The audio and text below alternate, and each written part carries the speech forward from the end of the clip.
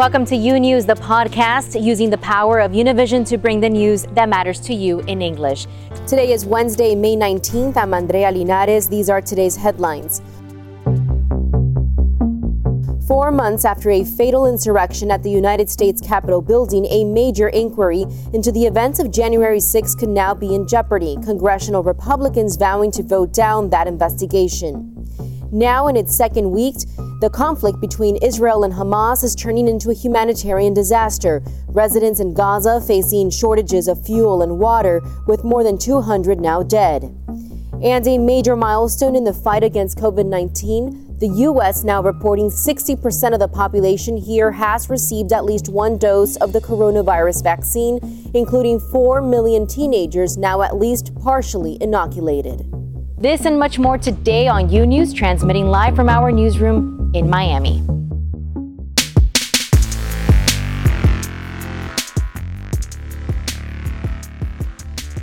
We begin on Capitol Hill, where Senate Republicans are signaling that they will try to block a Democratic effort to create a 9/11-style commission investigating the deadly January 6 insurrection at the U.S. Capitol. Their opposition threatening any chances of a deeper, independent look at the siege and steps toward preventing similar violence in the future. Edwin Pitti joins us with details from Washington, D.C. Edwin. Andrea, Republicans are not only blocking the creation of this 9/11-style commission, but also a $1.9 billion bill that would help pay for costs related to the attacks response and to improve security at the Capitol building. According to House Democrats in the Rules Committee, the work of the commission would be to look into Trump's action and scrutinize the Capitol's attack by a mob of Donald Trump's supporters. The Democratic-backed proposal, already approved by the House Rules Committee, will be voted on the floor today. But Kevin McCarthy, the top House Republican, announced his opposition.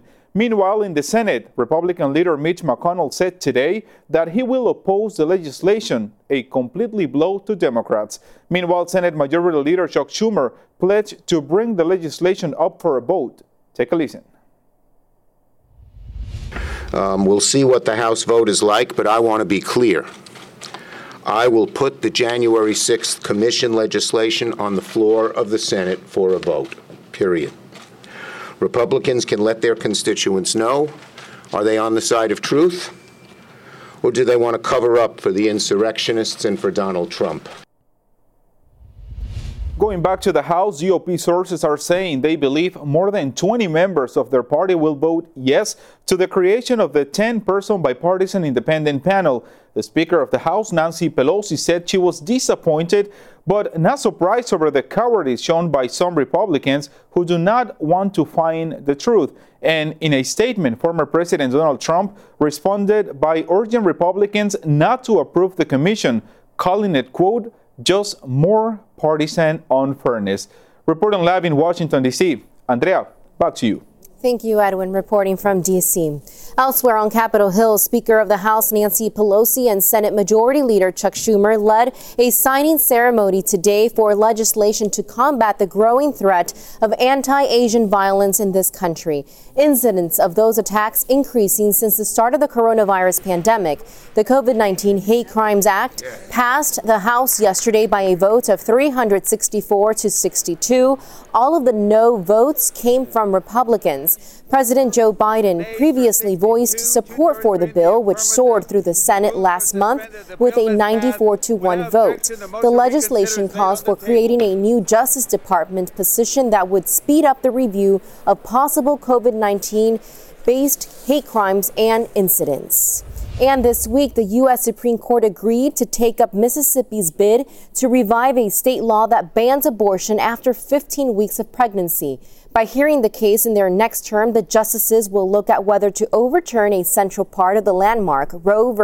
Wade ruling, which said that states could not ban abortion before the viability of the fetus outside of the womb, which is generally viewed by doctors as anywhere between 24 and 28 weeks. The Mississippi law, on the other hand, would ban abortion much earlier than that. Joining me now to discuss the impact of this decision is Anne Marie Benitez. She's with the National Latina Institute for Reproductive Justice. Thanks so much for being with us today, Anne Marie. Welcome to U News. Thank you, Andrea. Thank you for having me. What was your reaction to the Supreme Court deciding to hear this case? Yes, at National Latina Institute for Reproductive Justice, we were alarmed by the Supreme Court's decision to take on this 15-week abortion ban case that was started in Mississippi. And we know that the battle for reproductive justice will not be won in the courts, but in our communities. We have been seeing, since Roe started, a slow picking away of Roe v. Wade.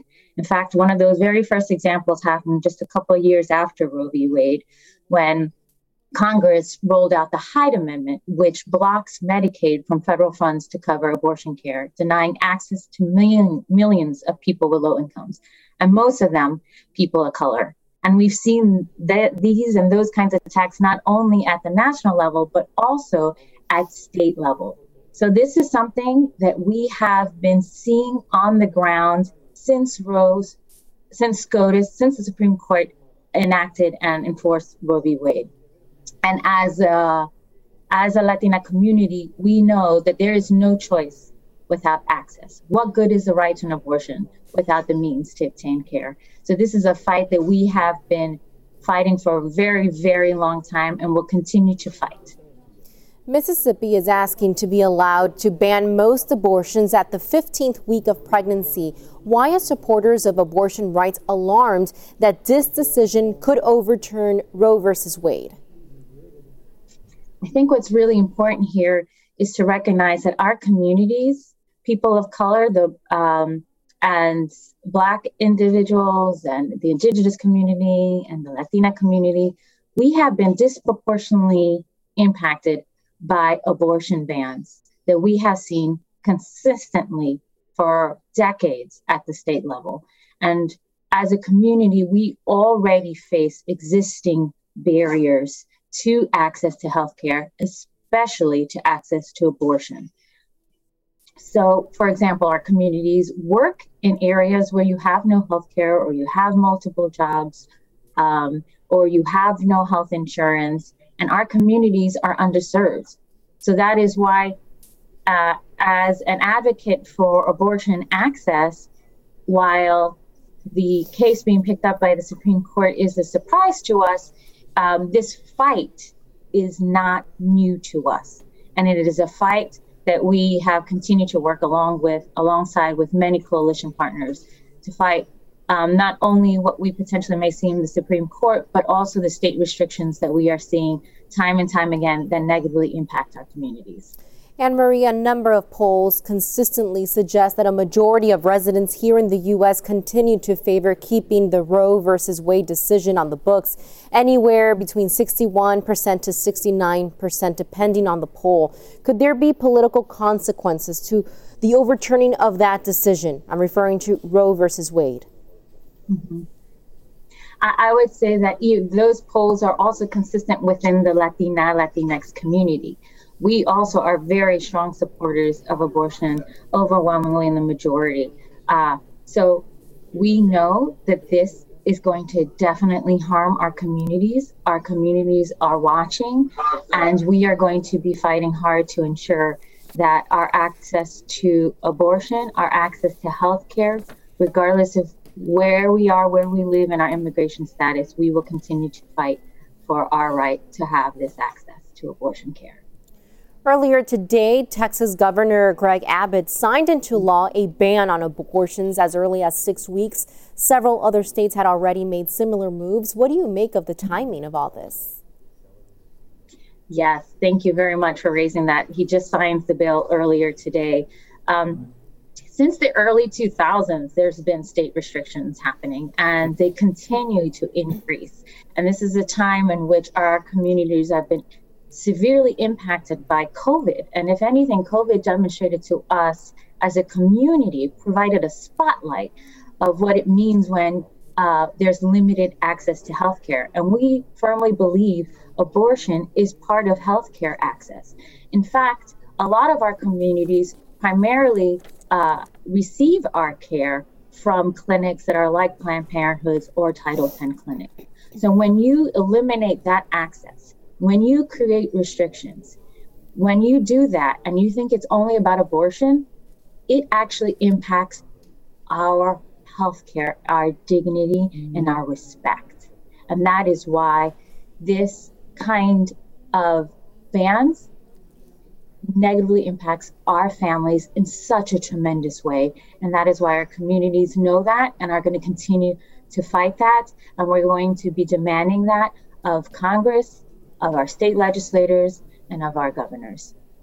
We want the people in Texas to know, however, that abortion is still legal. And we want that to be understood and very loud and clear. And we're going to continue to be fighting this in every means possible. Thank you, Anne-Marie Benitez of the National Latina Institute for Reproductive Justice. Thank you for sharing your perspective with us. Have a great day. Thank you, Andrea, for having me. I really appreciate the time. Thank you. And another major story we're tracking today, the Trump Organization is now facing a criminal investigation. New York Attorney General Letitia James said her office is investigating former President Trump's businesses for potential criminal wrongdoing. That office now joining the Manhattan District Attorney's probe. At issue is whether the Trump Organization used misleading information to get loans and tax benefits. The former president has called the Attorney General's investigation, quote, politically motivated. We turn next to the escalating conflict between Israel and Hamas, the ongoing fighting now in its 10th day as pressure builds for a ceasefire. Israeli flags drape the ruined facades of buildings in Ramat Gan just outside Tel Aviv, clearing rubble after a rocket turned this residential street into chaos. We heard a few really loud landings. We saw the mess, this whole place was just in ruins and people were screaming. You just can never really tell when something's going to happen. The conflict between Israel and Hamas now entering its second week. 24 hours after President Biden expressed his support for a ceasefire in a phone call with Israeli Prime Minister Benjamin Netanyahu. There are reports Hamas has offered conditions for a ceasefire, but Israel is vowing to fight on. Israel dropping more than 100 bombs on dozens of Hamas targets, saying they have thousands more to destroy. The situation in Gaza is critical. Millions facing vanishing supplies of electricity, fuel, and clean water. So far, at least 213 people have been killed there. This man says, "We don't have any electricity or internet or water or anything. What should we do?" Hamas also firing rockets into Israel. This as Palestinians across the region called a general strike. Shops shuttered in parts of Jerusalem. And in Washington, D.C., pro-Palestinian protesters also gathered outside the Israeli embassy. In Detroit, Michigan, the only Palestinian-American member of Congress, Democrat Rashida Tlaib, had a notable tarmac conversation with President Biden. Tlaib has previously been critical about Biden's stance toward Israel and is asking that Palestinians be protected. Meanwhile, Egypt, a big regional player between the Israelis and the Palestinians, added its voice to calls for a ceasefire. Egyptian foreign minister said his country is pledging money, $500 million towards rebuilding Gaza. Close consultations with the Israelis, with the Palestinians Authority, with Hamas, and have reassurances that the Palestinians are eager to resolve this escalation. Overall, the feeling on the streets is of fear and frustration with no end in sight.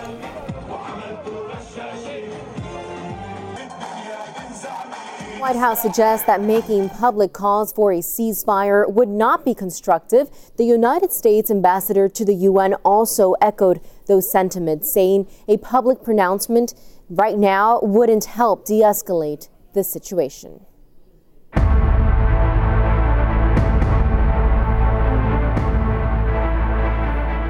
Vaccinations in the U.S. moving along in big numbers. More than 4 million teenagers have now received at least one shot. Dr. Anthony Fauci feeling confident we won't hit a third wave if 75% of the population is vaccinated. Meanwhile, the debate over masks heating up in different parts of the country. Lorraine Cáceres has the latest. The head of the U.S. Centers for Disease Control and Prevention marking Monday as a landmark day in the fight against the coronavirus, announcing more than 4 million teens between the ages of 12 to 17 years old have gotten their first vaccine dose, and more than half of all adults have received at least one dose. We need to continue to ensure vaccination coverage is uniform across the country. This will require us to meet people where they are, to listen to their concerns, and to help people make informed decisions about vaccination. Health officials are now targeting rural communities where vaccinations are lagging. About 60 million Americans live in rural communities. We are definitely meeting people where they are, sending vaccine doses directly to communities that have been the hardest hit, including sending a greater number of vaccines to rural health clinics. And FEMA is shifting their focus to smaller community-based sites and pop-up clinics. If you vaccinate the overwhelming majority of the population, you're not going to get a third wave, guaranteed. If you vaccinate 75% of your population, you may get cases, but you're not going to get a big wave. Regarding kids under 12, Dr. Anthony Fauci saying vaccinations will definitely not happen until next year. By the time we get to the end of this calendar year and the first quarter of 2022, that we will have enough information regarding safety and immunogenicity to be able to vaccinate children of any age. But with cases down and vaccinations growing in Florida, Miami-Dade County, the fourth largest school district in the country, already announcing masks will be optional for all students starting in the fall. In Texas, the governor also making masks optional in schools and mandating $1,000 fines for local officials who implement mask orders. You don't run the city of Houston and the city employees in the city facilities. The mayor does. Meanwhile, in D.C., on the House floor, the debate over masks intensifying. Republicans now pushing back on the existing mask rule, saying it's more politics than science. Some, including Marjorie Taylor Greene, fined $500 Tuesday for not wearing one. Madam Speaker, if the issue that the majority has with reopening is related to vaccinations, I understand the majority claims that their side is 100% vaccinated. And I would just say that if that is the case, science says that they have nothing to worry about coming to the House floor or being in public. But that's not what this is all about. This is about the Speaker holding on to her slim and tenuous majority by any means necessary, even if weaponizing the House rules to do so. And as more cities around the country move towards normalcy, New York City is announcing that masks will no longer be required indoors. And also Chicago announcing that the Lollapalooza Music Festival is back this summer, but attendees are going to have to provide proof that they have been vaccinated, fully inoculated, or they would have to provide a negative COVID test for every day of the festival that they plan to attend. That's all the information we have right now. Andrea, back to you. Thank you, Lorraine, for that report. And in California, farm workers continue to face huge risks when it comes to COVID-19 and other dangers. Now, as Ana de Mendoza explains, advocates are trying to get the word out about new assistance for one of that state's most difficult jobs. Farm work is an incredibly difficult job. Andrea Cabrera has worked in this sector for decades and says the pandemic has been extra challenging for the approximately 800,000 farm workers in California. Many are afraid. They are afraid to get vaccinated because of the myths. Activists say farm workers continue to get infected and have launched a campaign to inform them of their rights since California extended the 80 hours of paid sick time if they get infected with COVID-19 through September. If they or someone in their family gets infected, they are entitled to these extra hours. The group goes out and brings the information to different farms in Ventura and Santa Barbara counties in Spanish, English, and Mixteco, an indigenous language. It is retroactive. If you get sick between January 1st and March 28th, you have the right to be paid the 80 hours. The California State Labor Commission has provided the group with this truck to make the information more visible. Reported by Luce Castellanos in Santa Barbara County, California. Ana de Mendoza, U News. And closer to home in Latin America, some major news coming in. Jesus Santrich, one of the most prominent leaders of a group of Colombia's former FARC rebels who rejected a 2016 peace accord, has been killed in Venezuela in an operation by Colombia's military. That news coming from several sources. The New York Times saying that Venezuela confirmed Santrich's death, while CNN is reporting that former FARC dissidents first disclosed the news. According to that second account, Santrich was traveling by truck in Venezuela when he was attacked by Colombian commandos. Santrich, who initially backed the 2016 peace deal, was wanted by the United States on drug trafficking charges and had long been thought to be based in Venezuela. And closer to home in Latin America, clashes between police and protesters left at least 1 dead and 30 injured on Monday in Yumbo, Colombia. Local media also reported on a strong explosion recorded near a fuel storage station. Colombian demonstrators have built road blockades and expect more violence to come. Colombia has been hit by a wave of protests since late April, with riot police wielding tear gas and stun grenades clashed with crowds, sometimes fatally, in many of the country's biggest cities. Now let's go to El Salvador. Allies of President Nayib Bukele have been included in a list of senior officials in Central America deemed corrupt by the U.S. State Department. Among those are on the list Bukele's cabinet chief, his former Minister of Security and Justice, and a lawmaker. According to a report reviewed to the Associated Press, the emergence of the list of allegedly 5 corrupt officials is likely to heighten tensions with Bukele, who is facing intense pressure from the Biden administration over the removal of several Supreme Court justices and El Salvador's Attorney General. Joining me now to discuss all this is Jeff Thale, president at the Washington office on Latin America. Jeff, welcome to New News. What was your reaction to this report? It's a very striking report. First of all, this was put together a month ago and only declassified yesterday. Declassifying and listing those names is clearly a strong signal from the United States of its efforts to put pressure on those close to President Bukele around issues of corruption and to push back around what the steps he took several weeks ago now to fire Supreme Court justices and the Attorney General. With the White House trying to address the root cause of migration from Central America and places like El Salvador, how will this impact relations with the Biden administration right now?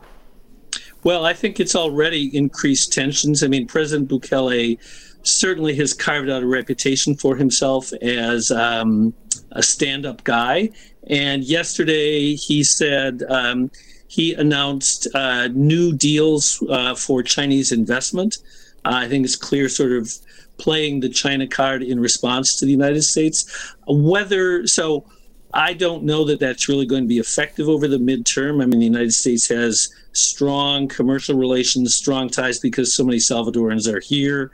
So I don't know that President Bukele is going to be effective of that. And I think it's going to take some time to see how this dynamic plays out. But I think it's what we've seen clearly is that while President Bukele is defiant, the U.S. is beginning to move from tough talk to looking at concrete actions. Bukele won the presidency by a landslide, and as we just noted, he recently fired several Supreme Court justices along with his Attorney General. What do you think his political agenda is here? Well, that's a good question. While President Bukele historically came from a party of the left, he split from it. He won office sort of defying all the traditional political parties. He's done a number of populist things, particularly in the aftermath of the pandemic. But I'm not sure what the president's real political and economic agenda is beyond what I think is clearly an effort to centralize power in his own hands and to go after his critics. And that's pretty troubling. Are sanctions something the U.S. may consider against El Salvador? I think that, well, it's clear they're going to consider sanctions, specific sanctions, so visa denials, freezing of U.S. bank accounts, and so on, against the officials who were just named in this report. Beyond that, I don't think the United States is interested in hurting the Salvadoran people or making the situation in El Salvador worse so that more people feel compelled to migrate. But I do think it's looking for ways to use a mixture of both carrots and sticks to encourage President Bukele to return to the rule of law and the separation of powers. After the end of its bloody civil war, El Salvador has endured decades of corrupt leaders. Is Bukele providing hope for a better El Salvador, or is history just starting to repeat itself? I think President Bukele has really tried to frame himself as an alternative to the corrupt leaders of the past. Honestly speaking, I'm troubled by these corruption allegations and the fact that people in both from the last two governments, which he attacked, and the current government are being accused now of corruption and involvement in drug trafficking. So it's not clear to me that Bukele is really going to set the country on a new path. Thank you so much for your time today. Jeff Thale, president of the Washington Office on Latin America. Take care. Thank you. Thanks. More of U News after this short break. Imagine a daily newscast that speaks to you about your world in plain English. Each weekday, we partner with Hispanic America's most trusted news source to bring you the stories from home and abroad that matter to you. The Senate will turn itself into a courtroom. The private border fence is being installed. A police officer and 3 people were killed inside a Jewish supermarket in Jersey City. U News covers the news of your world and makes it easy to understand. Your world, your news. U News on Fusion. Welcome back to U News. It's time to leave. Aboard the ferry, over 50 people are getting ready for a very special encounter. This is happening only 15 minutes away from the New York harbor once you head out into the Atlantic Ocean.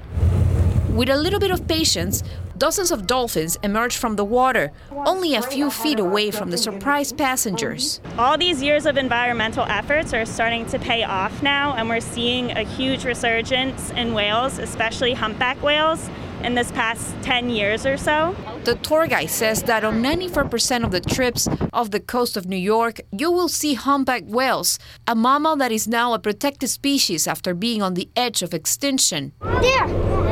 There are also playful dolphins playing around in groups visible throughout the visit. La verdad, yo quería ver a las ballenas y les quería dar un abrazo. I really wanted to see the whales and give them a hug, says this little girl. But she's disappointed that she didn't spot a humpback. Even though we couldn't see them personally this time, the trip includes other attractions, like going around the Statue of Liberty and going under the popular New York City bridges. Kids should know their surroundings, the nature, so they can learn how to appreciate it and take care of it, says this mother. The tour lasts 3 hours and it just started this week, but it will run 3 times a week until November. In New York City, Fabiola Galindo, U News. Thanks for listening to U News, the podcast. Don't forget to follow U News on Instagram, Twitter, and Facebook. And if you haven't yet, go to Apple Podcasts and subscribe, rate, and review. And join us tomorrow for a new episode. Until then.